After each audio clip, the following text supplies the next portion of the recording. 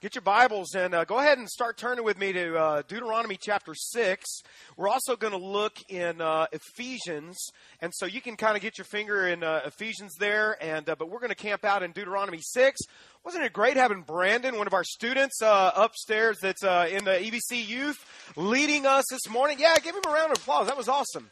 And, it's interesting that Brandon's leading us. We're talking today about going the distance and going the distance with our family. We're in the middle of this really, I don't know what else to call it, is a go the distance vision where we're talking about what God is doing in not only our church, but we talked last week about going the distance in our own individual faith.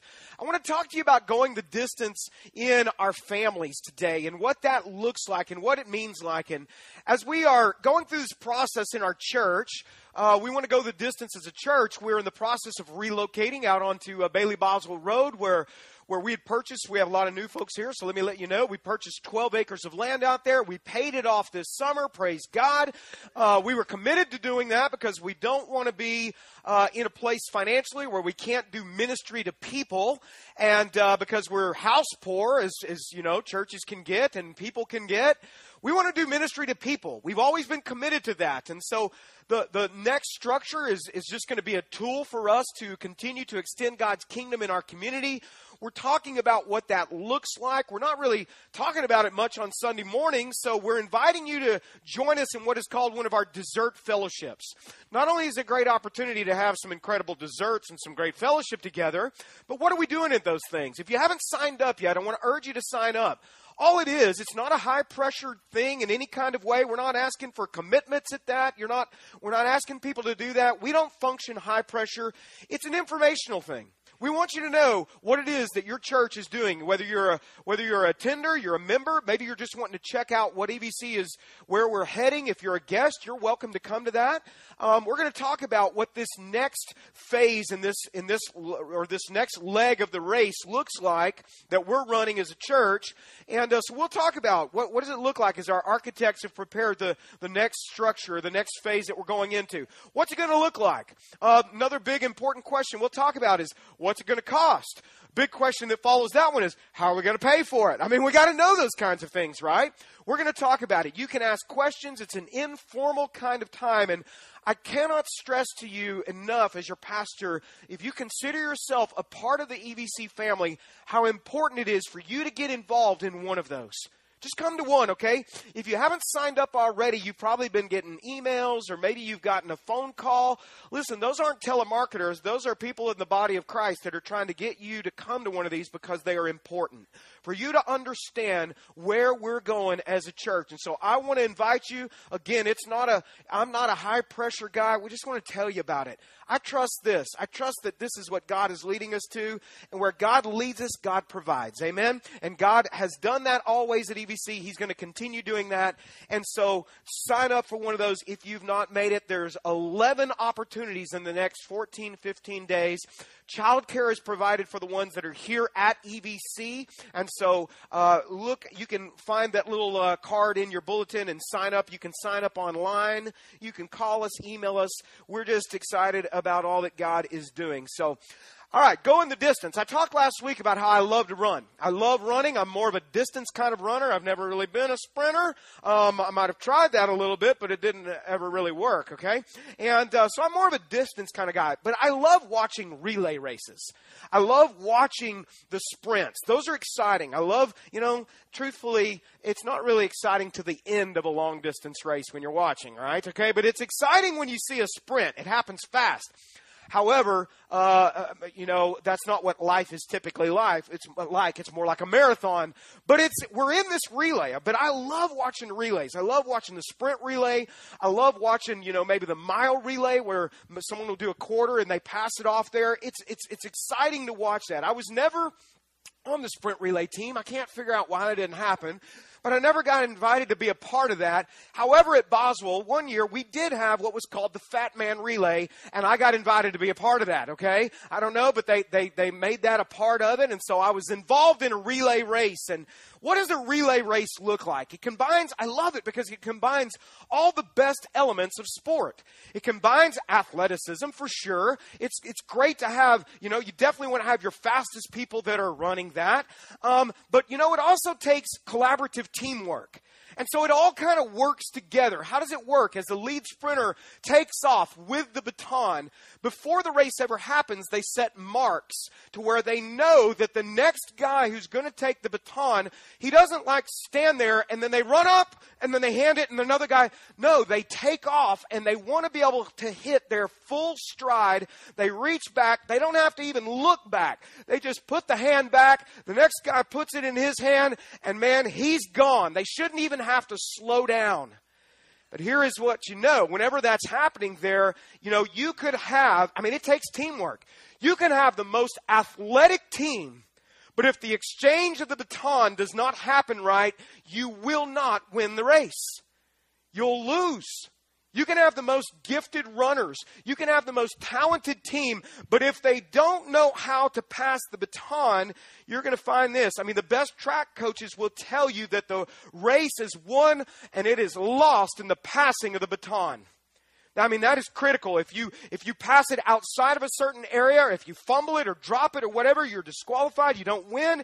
You can have the best, but if you don't know how to pass it, you're going to lose. So we talked last week about how there's been those who have gone before us. They've gone before us, and they have run their race faithfully. They have passed the baton to us, or we wouldn't even be here today, right? We have received the baton, and now it is in our care. They were bearing faithful witness to Christ, and now it is in our charge. It's in our care. Here's what I'm going to do today, church. We have a charge and a responsibility to run our leg of the race. There's no doubt about that. We talked about going the distance in our own faith last week. We talked about, for some of us, maybe we get sidetracked in our race for whatever reason, and we hope to kind of get you back on track and to get you up running if you were discouraged, and to get you running your leg in the race again. And we understand that that is so important, but we also have to understand that as we are running our individual race, there is something incredibly significant and important that we have to grasp. And here's what it is. We've been entrusted with the baton now, which also means we are responsible for faithfully passing the baton to those who are coming up behind us. We have got to pass the baton faithfully, not fumble it, drop it, not think it'll magically transfer into their hands, but we want to finish our race strong and never miss a stride. We don't want them to, miss a stride. We want them to receive the baton of the gospel, and that baton is like the gospel, as we're passing that along to them. Now, we're talking about going the distance as a family, going the distance with your family. And I love being a parent. Man, I have some incredible kids. I have an 18-year-old son, and I have a 12-year-old daughter. She's sitting up here. And I have wonderful kids. And they're not perfect kids, but they're awesome kids. And I love being a parent. How many of you are parents? Would you raise your hands here today? Just lift them up. Okay, lift them up high. How many of you are grandparents? Would you raise your hands? Keep them up high. We have a lot of grandparents as well. A lot of parents, a lot of grandparents here in our church. So this applies to everyone. How many of you had a parent? Okay, would you raise your hand? Okay, you're in. Okay, you're in on this. This is for everybody. Okay.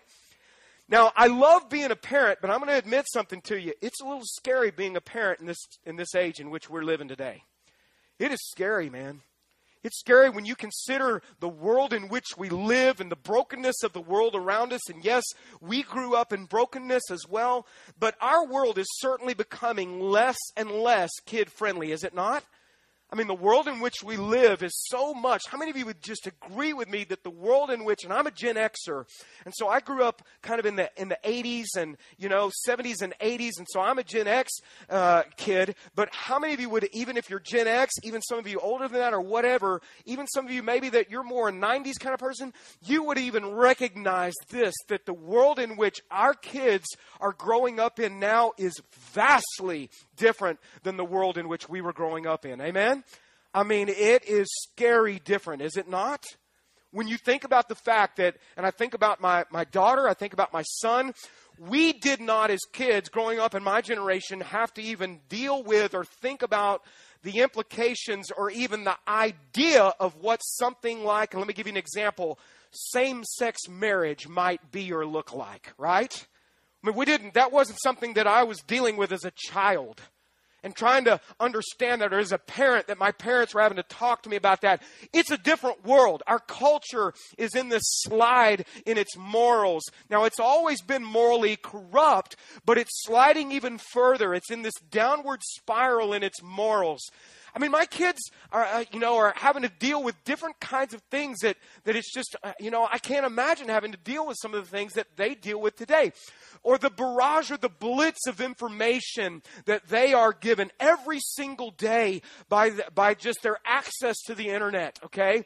And how the internet has become just a part of and a way of life for us. There's a lot of good use in it, but we also know this, that there is information overload that our kids are having to process on a regular basis. And some of it is not good stuff. Or I even think about this, how different things are socially, okay?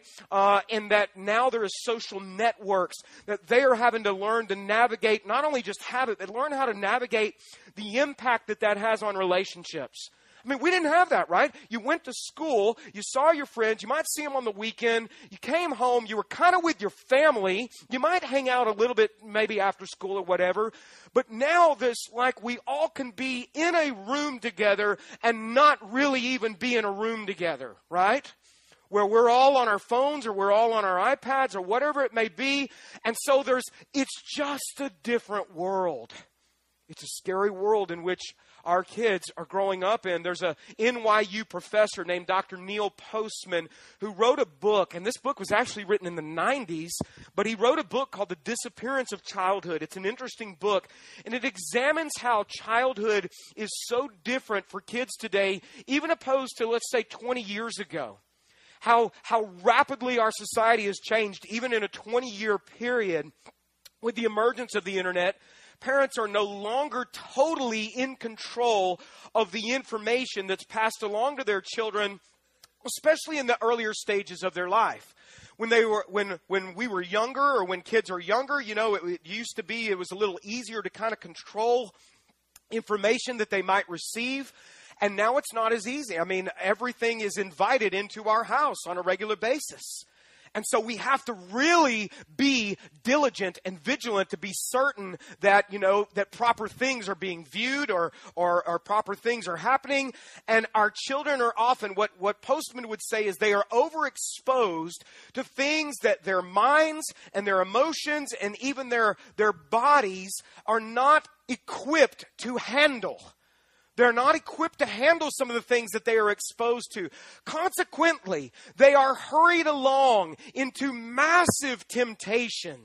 Massive temptations which they are not prepared to deal with. And our culture in this rapid decline in decency, rapid decline in what is modest, rapid decline in self-restraint or moral absolutes. Postman says this, and I quote him, he says, "In having access to the previously hidden fruit of adult information, they," speaking of children, "are expelled from the garden of childhood." This is his thesis. This is his hypothesis, is that it's almost as if, and this isn't just kind of coming from a Christian viewpoint, as if the childhood has been removed from many children. I mean, in fact, you can just kind of look at kids today and we see that we often treat them as little adults, do we not? We dress them as little adults. Many of them are dressed like adults. They talk like adults. Some of the things that they say, it's like adults. Their sports have often become like the seriousness of what adults would experience in sports. It's like we've tried to turn that generation into little adults. And what Postman would say is that he would say that they have been robbed. Many of them have been robbed of their childhood. They are forced into growing up much faster in this world and into things that their minds and their emotions are not prepared to handle. They're not prepared for it. If you're a parent, you know this. I'm not telling you anything that you don't already know. We are well aware of the challenge. Thanks, Bart, for reminding me of how difficult it is to parent, right? So what are we up against, all right? We're up against certainly our environment that I was just speaking about. Postman would talk about that in the book. Our kids are growing up also with this against them. Our own personal failures as parents, and I've got plenty of them. Man, I struggle, and sometimes I can be overly critical and overbearing, and sometimes I can be impatient or just say dumb things. Here's a failure that I have as a parent. I can get very preoccupied. I can be one of those that's present in the room and not present with my kids. I have to really guard for that, and so we all mess it up. We all blow it in this area. So they also are dealing with our own personal failures as parents. But here's something else that they are dealing with, and they kind of have going against them, is their own sin nature. Okay, and you say, well, not my little angel, Pastor Bart. Come on, what are you talking about? Not my little ones.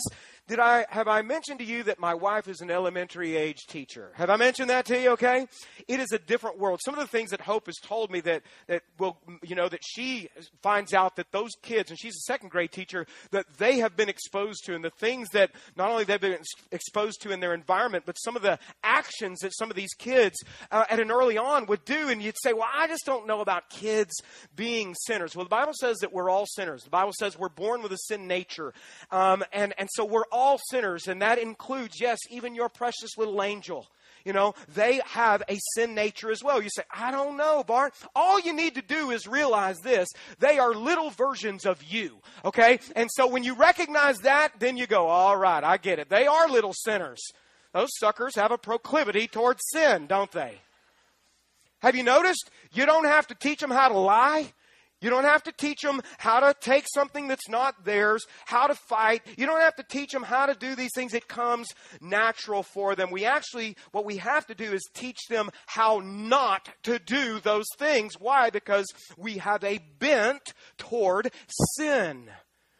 So they have environment, personal failures. They have their own sin nature that's working against them. And I'm not telling you all these things to discourage you and say, man, I don't know if I can run this race. I'm not telling you those kinds of things to discourage you. What I'm bringing these things up for is to remind us and awaken us, if necessary, to the greatness of the spiritual responsibility that every single one of us has in intentionally passing the baton of the gospel message of Jesus along to the kids that are growing up behind us. Let me ask you just a straightforward question, okay? How many of you would say that Jesus Christ has changed your life and that He is truly the only hope that you realize that you have in this messed up, jacked up world? How many of you would say that's true about you, okay? I mean, Jesus is our only hope, right? Is He not our only hope? He is our only hope. Well, let me just say this. Do you realize this, that Jesus Christ is also the only hope that your kids have? Just as He is the only hope in your own life, He is the only hope in their life. I hate to break it to you, but you're not their only hope. There's going to be a time where you're not going to be there, or a time where you might fail, or a time where you might go away, or listen, you're going to die. You know, there are things that your child's life has to have something that transcends you. There has to be that in their little lives. Something that goes beyond even you. And the gospel message of Jesus Christ is the answer to what can ground them in this world that is so deeply messed up. And I would say not only is it able to impact their lives in which they live maybe 60, 70, 80, if they're lucky, maybe 90 years, but we also need to understand that the gospel is what also will impact where they will spend eternity. And we have to understand that that is for our children just as much as it is for us. I want to say this, okay? teaching kids how to fundamentally and properly field a ground ball, or how to bump, set, and spike, or how to play the right chords on a guitar.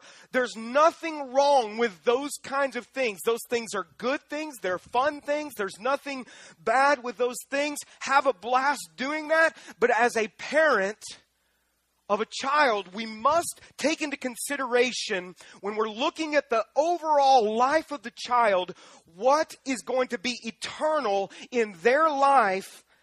What is going to be eternal?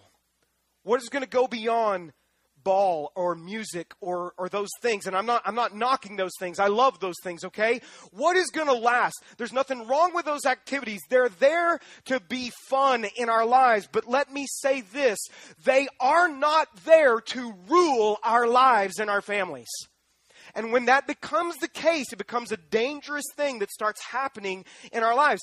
Those things can very easily become gods in our family, gods in our life.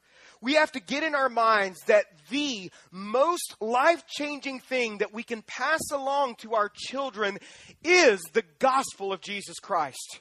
It is the message of the gospel. We've been saying it week after week. Why? Because Jesus is what changes everything.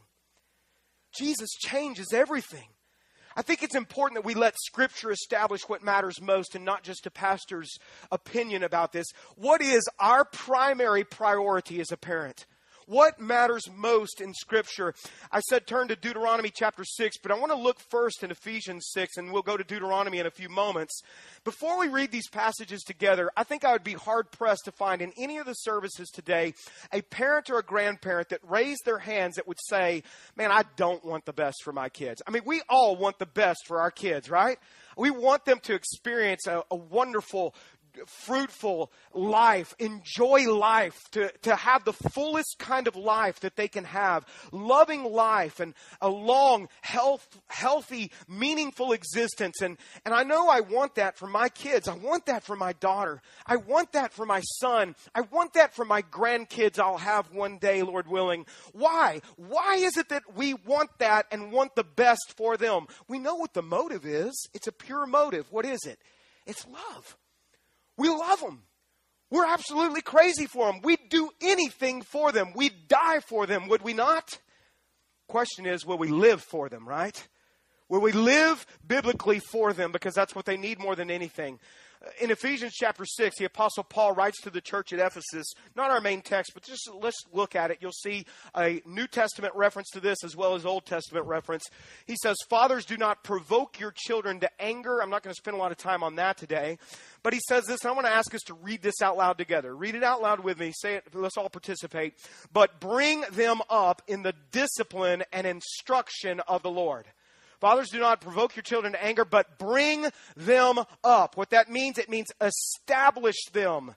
Train them is another way it translates. Train them. You train them, it says. You bring them up.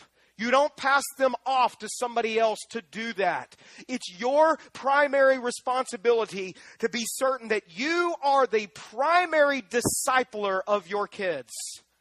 It's not Kyle's job to be the only discipler. He's a supplement. Kyle's our student pastor. It's not Pastor Dustin and our children's workers' jobs. They're to supplement what's already happening. They're to reinforce what's already happening within your home. Okay? By the way, back when Paul was writing this, there were no youth groups. There were no youth pastors. That wasn't around. And so it starts within the home. Our greatest priority as a parent is to disciple our kids, is to bring them up in the training. I love the way that the Message reads in this. He says, fathers, don't exasperate your children by coming down hard on them, is what he says. But I like this. But take them by the hand and lead them in the way of the master.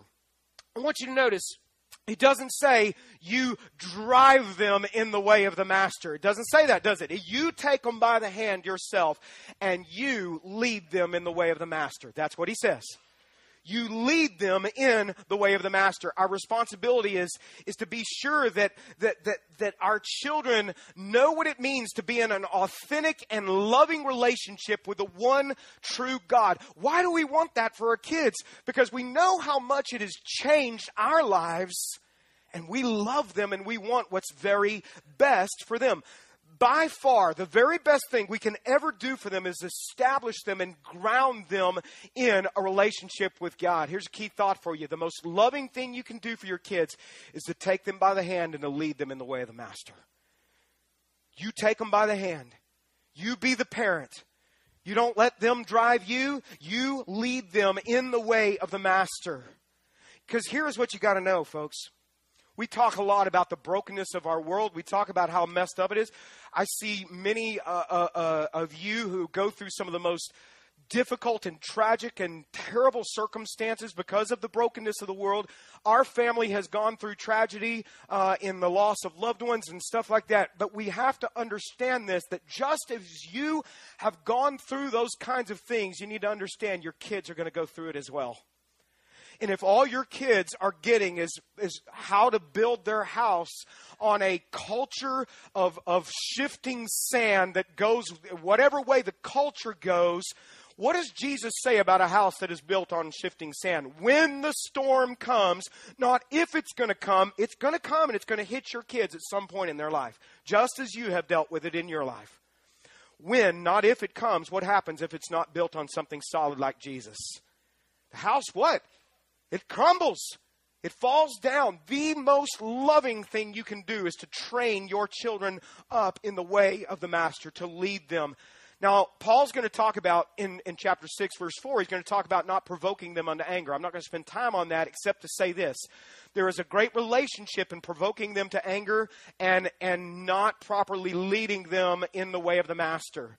Here's what I mean by that, and here's what I think Paul can mean in this to some degree. Now, there's other ways to provoke them unto anger and exasperate them, but I think one of the greatest things that produces a lot of anger in children is this, is when maybe you're driving them in the way of the master and you're not willing to live it out yourself, and what do they detect within you? A great deal of hypocrisy. And you want to talk about establishing an angry child at that point? That becomes angry when it's all about just do what I'm telling you to do, and they don't see it in any kind of way within the home. Many of you, maybe you grew up like that. And it was all about maybe just going to church, and it was all about religion, and it was all about stuffy, churchy kind of stuff that will never change anybody's life in any kind of way. It was never about a relationship with Jesus Christ. You want to talk about provoking your children unto anger? That will make them pretty angry. Whenever they see that it's hypocritical, they'll see it wasn't real in my mom and dad's life. It was maybe something out of convenience. It was casual. It was never one of conviction. And here's what I've also detected. I've detected this. You cannot kid a kid about your faith. Man, they can cut through the bull in a heartbeat, can they not? They detect hypocrisy faster than anybody else. Let me tell you how I know that. I was teaching my son how to drive this past year, okay? And man, I would tell Luke, now you got to go the speed limit here, Luke, all right? You got to be sure you're going the speed limit. You got to be sure you use your turn signal. When I'm riding in the car and I'm driving with that sucker now, he picks out and nitpicks everything I'm doing wrong. They can detect hypocrisy very quickly, can they not? And so now I always do the speed limit, and I always use my turn signal when Luke's in the car, But no, seriously. But they can detect it, and you can't kid a kid about your faith. Now, Paul's not going to go into great detail about how to pass the baton here, but Paul certainly was aware, and so were these other Jews that he would speak to, of this great passage in Deuteronomy chapter 6 that gives practical instruction for someone like me and someone like you to know how to pass the baton in stride. How do we do that and not miss a beat? Let me give you a touch of context of chapter 6 in Deuteronomy. A touch of context. If you were to go back into chapter 5, you'd find that Moses has just revealed to the nation of Israel the 10 Commandments. The 10 Commandments were not given as a beat down. They were given as guidelines and boundaries to enhance life. They were given with a motive of love to help these people know how to relate to God and to help them know how to relate to one another. And so boundaries were provided. These boundaries were also given to show us that we are incapable of fulfilling them. We are sinners. We then recognize how much we need Jesus Christ. That's another reason that they were given. Okay? And so they show us that we need Christ and His forgiveness in our life because we just can't totally keep Him on our own. So Moses is going to charge these parents. He's going to go to the parents here. He's going to talk to the grandparents. And he's going to charge them to pass the baton of faith. He's going to challenge them. I love this passage. With great responsibility. He's going to talk about their responsibilities. He's going to talk about the blessing that comes with having a God-centered family. And whenever that is the center of your life, that God's hand of blessing is upon that. We want that on our families, right? We want that in our kids' lives. Then he's going to give them some practical instruction on how to do that and go the distance. And now among our Jewish friends, this passage we're about to read is what is known as the Shema. The word Shema is a Hebrew word. It means it's the word hear. You're hearing this way, not like you are here. It's hearing, okay? And the reason it's called hear is, or Shema, is because that's how this passage starts, is with the word hear. Okay, so they would open this in their synagogue. They would recite it over and over again. It's also would be recited as a family would come together. They would recite the Shema 2 or 3 times a day. They would constantly kind of saturate their families with this truth. Why do you think they had to constantly saturate their family with this truth? Because we are very quickly and prone to get away from it. And it's a reminder over and over again to do these things that we're going to talk about, okay? Deuteronomy chapter 6, verse 1. This is not yet the Shema. This is the context leading up to it. And here's what it says. These are the commands that he just gave to them in chapter 5. The decrees and the regulations that the Lord your God commanded me. Moses is saying, God gave me these to give to you, okay? To teach you. And he's talking to the parents and he's talking to the grandparents. To teach you. And now he's talking to them. Now you must obey them in the land that you are about to enter and that you are about to occupy. They were about to be moving into the promised land. And God is setting up these boundaries in their lives because they're so prone to sin and they're so prone to idolatry. And God is setting this up. They were going into a major transition, kind of like our church is going into a major transition. And one of the transitions that they were going to be experiencing was we're going to be experiencing great prosperity. They were going to be blessed. He's going to say to them, if you were to keep reading this, you're going to benefit from wells you did not dig. You're going to benefit from vineyards you did not plant. There's going to be great affluence that you're going to experience. Have you noticed? When we are greatly blessed, it's easy to forget the resource that came from. And so here's what he's saying. I want to remind you of where it comes from and who is to be first in your life. So he says next in verse 2, and you, parents, and your children and grandchildren must fear the Lord your God. That means you have a healthy reverence, a respect for God. It's not fearful in the sense that he doesn't want to be in a relationship with you, but it's a healthy reverence.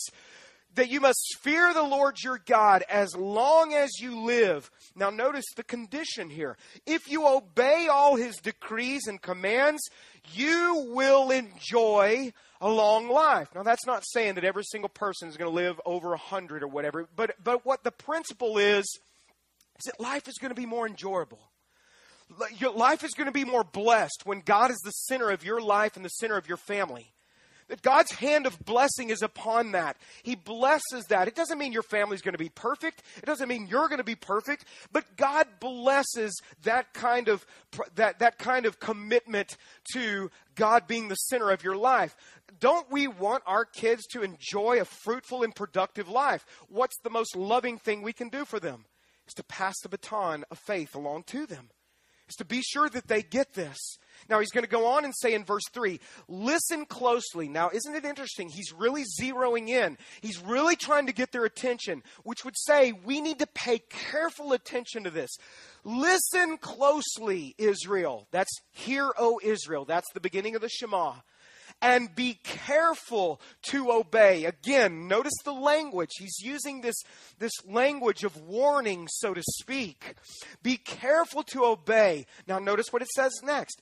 Then all will go well with you, and you will have many children in the land flowing with milk and honey, just as the Lord, the God of your ancestors, those who came before you, just as He promised you. So how do we pass the baton? We see the responsibility of it as parents and grandparents. We see the challenge of it. We see what we're up against and the environment and our failure and our kids' own sin nature. And we also see the blessing and the benefit of it. There's great blessing. So how do we go the distance with our family? I'm going to give you a couple things practically to take away from this, okay? The first thing is this. This first things are first. How do I go the distance with my family? Number one, I must first develop my own personal relationship with Jesus Christ. That has to be the most important thing in my life. Not my job, not another person, you can't even make your child even the most. Your own personal relationship with Jesus Christ is going to bring the greatest blessing to your family and to your kids when you work at cultivating that. It's kind of like this. Whenever you get on an airplane, what do they tell you when the oxygen mask, if it were to come down and we lose pressure in the cabin, what do they say if you have children? Do they say, put it on your kids first? What do they tell you to do? You put it on yourself first. You get yourself right so you can adequately and properly take care of your kids. And that's what's being said here. He says here that to go the distance, you got to first cultivate your own walk with God. Guys, listen, we cannot lead our children where we are not first going ourselves. We say, man, I want my kids to love God. I want my kids to have a blessed life. I want my kids to experience the benefit of relationship with Christ. I'm going to drive them there. No. What did Paul say? Take their hand, lead them in the way of the master, is what he's saying.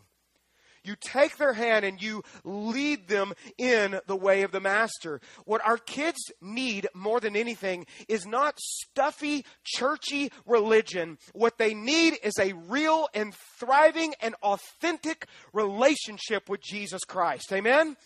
You may have grown up in kind of churchy, stuffy religion, and you're saying, man, I don't want my kids to experience that. Then don't let them experience that.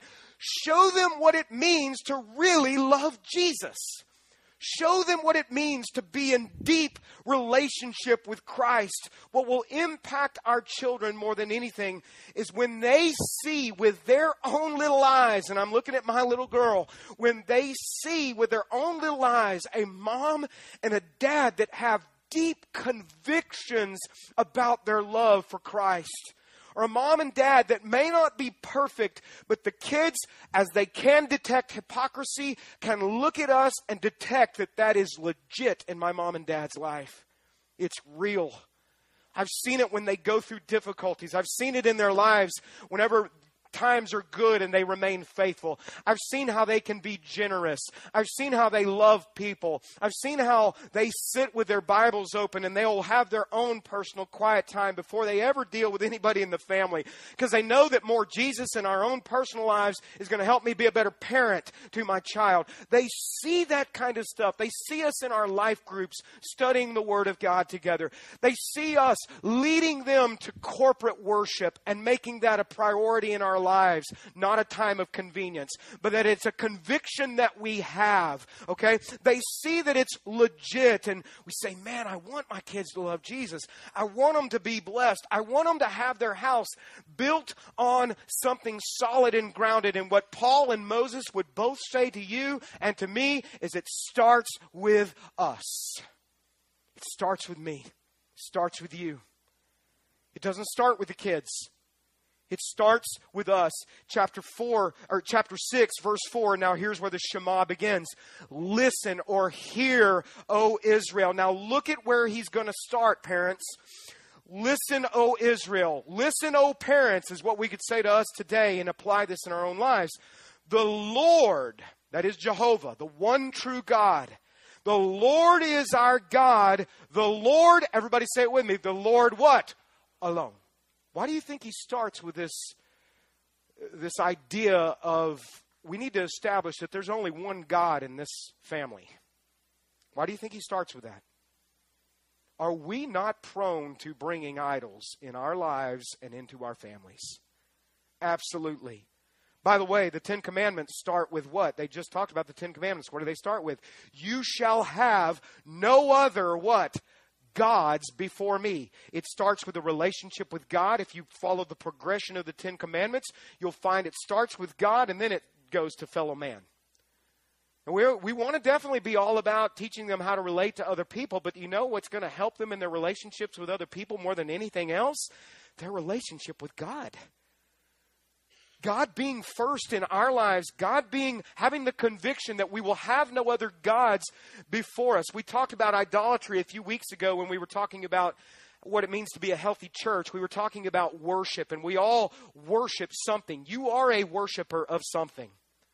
And it's either the one true God or it's other things. And what is an idol? An idol is anything that comes before or gets in the way of our personal relationship with Christ. It can be all kinds of things.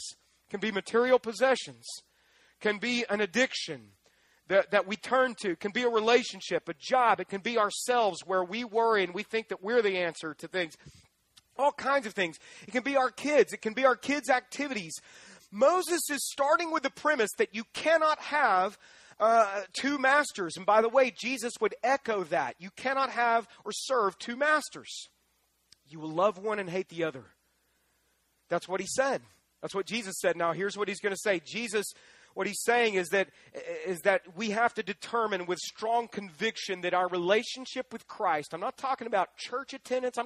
I think that's important, but I'm talking about it transcending even church attendance. I'm talking about it being real in you, where it transcends just, activities that even can become idols in our lives. Your top priority, he's saying, is that you will have no other gods before me. No other gods. And now he's going to tell us what we are to do in response to that. Next, notice the progression. And you, parents and grandparents, must love the Lord your God with, what's the word? What's next? All. Not some. All of your heart. All of your soul, all of your strength. That's mind, will, emotions, body, all of that. And you must, now there's a word here, commit yourselves. Now notice the next word. What does it say? Wholeheartedly. Not half-heartedly. Not conveniently. Wholeheartedly, he says, to these commands that I'm giving you today. So if we want to pass along our faith, and love God with all of our heart, soul, mind, and strength. He doesn't say love Him just when it's convenient. Love Him just kind of in a casual kind of way. Love Him just maybe 90 minutes on a Sunday morning, one time a week, as if that's going to greatly, impact, and it's important to be here, but that's not going to bring the biggest life change in your kids and in your family. It's going to just reinforce what you should already be telling them. And what I want to tell you today, that I think that one of the most dangerous things that we can do as parents is to expose our kids to just a little bit of God. Just a little bit of God. As if a little bit of God is kind of just another slice in the pie of life that's on equal ground with all their other little activities in their life. I really believe that is one of the most dangerous things that we can do with our kids. Look at it like this. On Friday, I got a flu shot. When you go to get a flu shot or a shot like that, what do? What do they put in your body? I know smart aleck would say a needle. Okay, well, what's in the needle that goes into your body? It's a little bit of the flu. It's a dead virus, but it's a little bit of the flu. I made sure of this before I came on Sunday. I asked the lady, I said, are you putting a little bit of flu in me? She said, that's what we're doing. Putting a little bit. It's a dead virus, and the intent is to have a little bit of it, and it should build up the immunity in your body, which makes you immune to all of it. And what I think happens with many of us is because our culture, maybe we just anticipate that our kids are going to be Christians because we live in the South and it's a cultural kind of thing, and it's more cultural and casual than it is, and I'm talking about the Christian faith, than it is convictional. And when I say conviction, I'm not speaking in a negative sense, but that we actually live by the convictions of our faith. That they are convictions that we will abide by, that we will not compromise on because our culture tells us to compromise. That we'll not just have a little bit of God when it's convenient, because what I think happens is when we give them just a little bit of God and they don't see that it's real and life-changing, do you know what it does? I think in a lot of ways it's like getting a little shot. And it's like kind of makes them immune to all of the greatness and the glory of God that they could experience. And it just kind of becomes a casual kind of thing in their life. I really believe this, and I want you to hear this. I believe that casual Christianity is killing the church in America. There should be a big amen right there. I'm going to say it again, okay? Casual Christianity is killing the church in America. Amen. It is, folks. It's killing it. It's killing the church in America. It's so completely different than the kind of faith that Jesus called us to in following Him. What did He say? He said, take up your cross, die to self, daily. Take up your cross, follow me. He called for us to lose our life. Does that sound like a convenient kind of faith? No way, man. The kind of faith it is all in. I'm all in. And it's and our culture, everything is so contrary to the kind of Christianity that is lived out in many homes today. This is so contrary to this. The Scripture teaches us we should love God with all of our hearts. The way to have the greatest eternal impact on your child and to go the distance with your family is to live out before your children and your grandchildren. By the way, grandparents, you may be the only godly influence that your kids ever have, so this is important for you. This is for you too. It's to live out a Christianity of conviction. And Paul and Moses would say, it starts with us. Starts with us. You lead them in the way of the Master. No other gods before me. Hear, O Israel, the Lord is God alone. No other idols. We have to really work hard to live this out in the real world. Why? Because I'm in the same real world you're in. And man, everything is vying for attention in my family. Everything is crowding in, seeking to be an idol in my life. And we want the best opportunities for our kids. And so because we are well-intentioned, we get them involved in everything. And soccer and ballet and baseball and gymnastics, music lessons, and the list could go on and on. You guys know the routine. I'm doing the same things that you guys are doing and battling with. We know our family is not immune to this stuff. And it's a battle that we have to be careful that those things do not become gods in our family. That they're just supplements to life, that they're not life. They're supplements to it, and those things are not bad in and of themselves. They're mostly well-intentioned, good things, but before you know it, you tell me this isn't the truth, we can become child-centered families and child-centered parents rather than God-centered families and God-centered parents. What I'm discovering about this is in our community and folks all over, it's just become cultural, is that most of our lives revolve around our children's activities. I mean, it's just true. Rather than living lives that revolve around God. I'm not saying don't be involved in activities.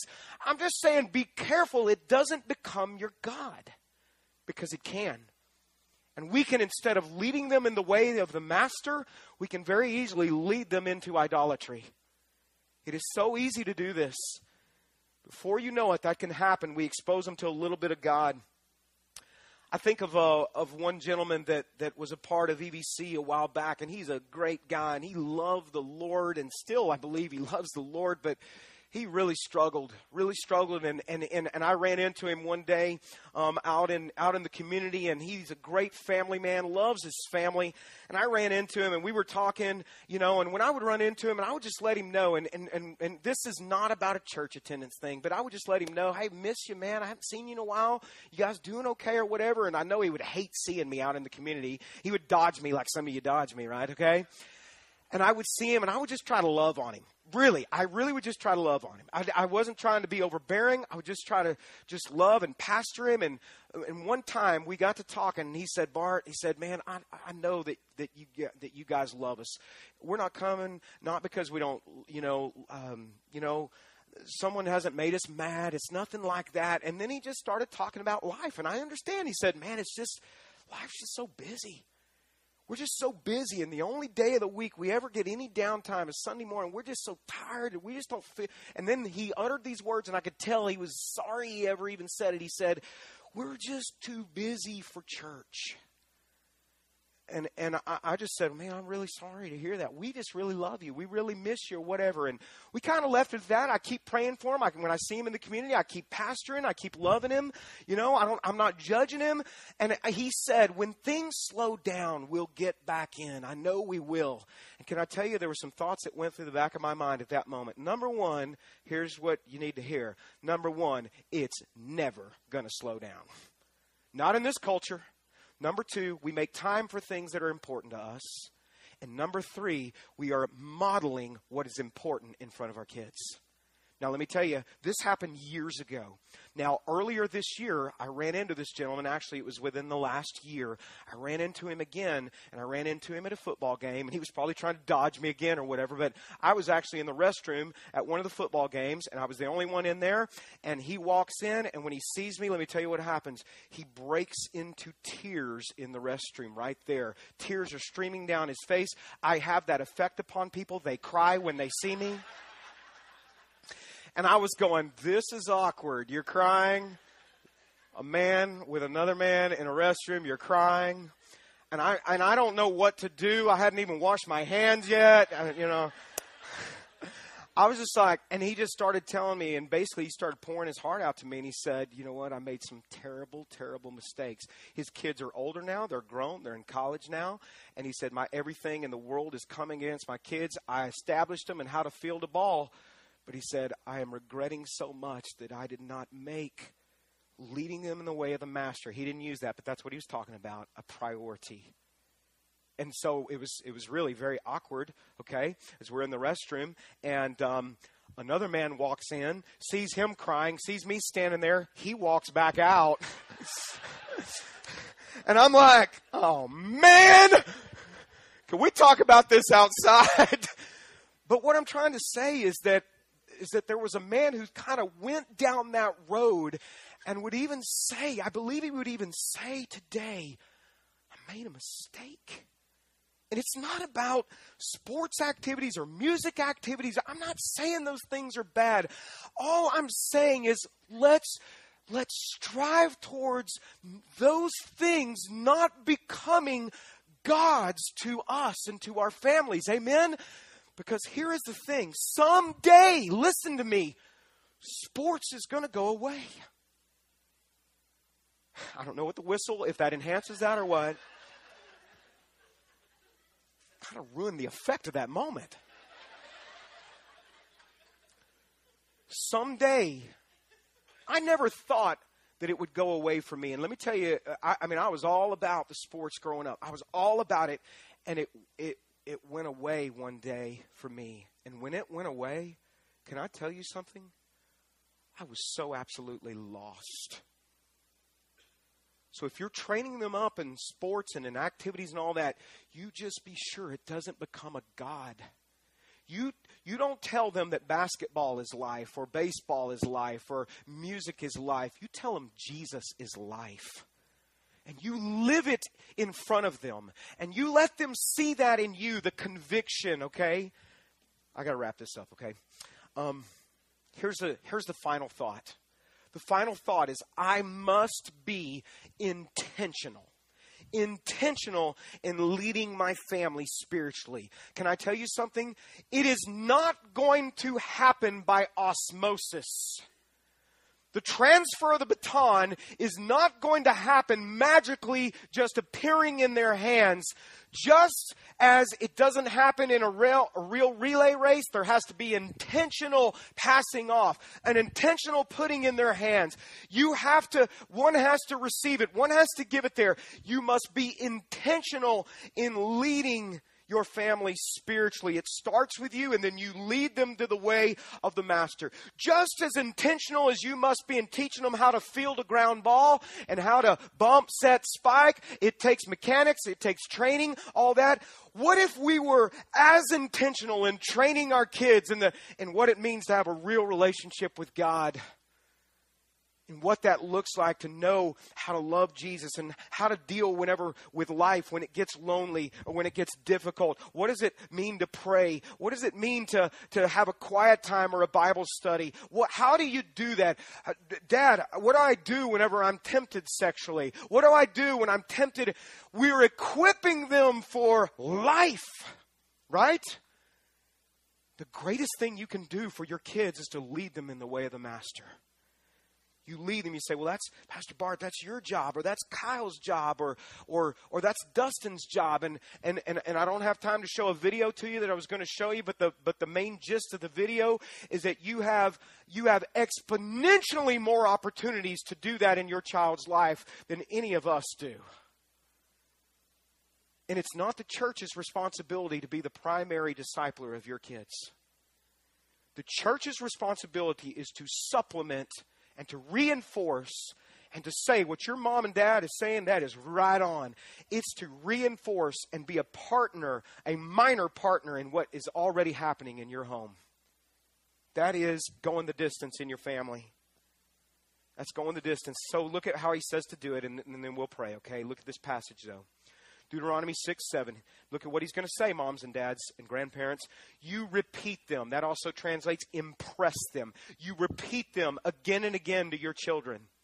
You talk about them when you're at home and when you're on the road and when you're going to bed and when you're getting up and when you're driving in your Suburbans to practice and when you're doing this and that. You tie them to your hands and wear them on your forehead as reminders. You write them on the doorpost of your house and your gates. And yes, there should be intentional times for discipleship, but you know what I find more than anything right here? This is relational discipleship. This is you taking teachable moments as God provides them. It's you talking about what God's doing in your life. It's you talking to them when you see something that's not right and you explaining to them scripturally what it means. It's you saying, maybe this is what I learned in the Bible today. Let me tell you what God, and you say, man, that is so awkward for me to have these conversations with my kids. Listen, the deeper you go in fellowship with Jesus Christ, you're going to find how natural it is for you to talk with your children about what it means to follow Jesus. If you're struggling with talking with your kids about what it means to follow Jesus, it ought to be a clue to you that something is off maybe in your relationship with God. And that you need to be sure that you're shoring things up with Him and that it's just becoming an outflow of what's already happening in your life. So you can talk about things. You see something that's inappropriate on television and you say, we're not watching that. And then you can not just be the heavy. You can explain, let me tell you why we're not watching that. Let me tell you what God says about that. Let me explain to you what God says about marriage being between a man and a woman. God says that. Let me explain to you where He says that. You see what I'm saying? You're saying, well, I don't know the Bible well enough. Well, hello. What do we need to be doing then? Studying the Bible, right? Beyond Sunday morning. Man, I'm getting fired up here, but I got to pray. All right. Crash landing. Let's take this to the Lord, okay? Let's take it to the Lord.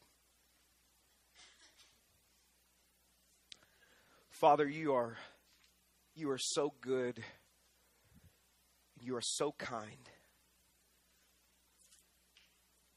Lord, may we seize these opportunities that we have in leading our children in the way of the Master.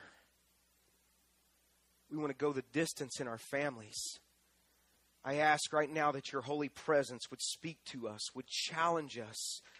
Lord, we don't need feel-good messages. We need something to get up in our face from time to time. And not to be ugly about it, but just, Lord, to bring conviction, Lord, so that we can be better parents to our kids. We need Holy Spirit conviction, not pastor conviction.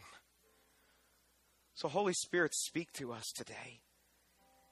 If we're not running our own race, Lord, speak to us. And may we get up and start running our leg of the race today. Lord, may we start studying in a sense of knowing how to pass the baton faithfully to our children, talking to them about it day in and day out, and the realness of it just becomes so evident to them, Lord. They would look and grow up and say, I want to have a family just like my mom and dad had. One that's real. One that went the distance. They weren't perfect, but they loved Jesus. This morning, as our heads are bowed, just reflect upon your own influence and your leadership and your grandchildren, the leadership with your children. And just ask yourself the hard question, am I spiritually leading my kids and my grandkids in the way of the Master? Am I going the distance? Have I passed the baton to someone else to pass to my kids? Or am I running with the baton and I'm going to be the one to put that baton of the gospel in their hands? This morning, if you're struggling with that and you would just say, Pastor Bart, would you just pray with me about stepping up and being the leader that my family needs? Would you pray with me about this? Would you just ask God to help me? And I want to be that kind of person walking with God before my kids. Listen, there's no condemnation in here today, but if you just say, would you just pray with me today? Would you just lift your hands? I want to pray for you. I want to pray a prayer of just us being diligent, praying a prayer. Just lift them up high as just an offering to God. God, I'm calling upon you to give me the fortitude to go the distance with my family. Let me just pray for those of you lifting your hands right now. Those of you whose hands are down, would you just join me in prayer for my brothers and sisters? Father, thank you for all the hands lifted this morning. I pray that as we draw close to you, that you would just overwhelm us with your love. That we would know how much you love us. And Lord, we would realize the greatest thing we can do for our kids the greatest way we can love them is to show them who you are in our lives. Lord, we confess to you our faults as parents. We acknowledge we can't do this without you. We ask you for your help. We ask you for wisdom, for guidance. I pray for all parents today. I pray for single parents today. I pray for blended families. I pray for those who are praying for children one day, God, that you would place a holy anointing on our lives to sift through all the things that the world throws at us. To sift through and find the things that are of God and that are best for our families. Give us wisdom about what is to be the priority in our life. We fully surrender and depend upon you today, and it's in Jesus' holy name. And all God's people said, amen. I love you. I'm so thankful to get to be pastor here. Pastor Randy?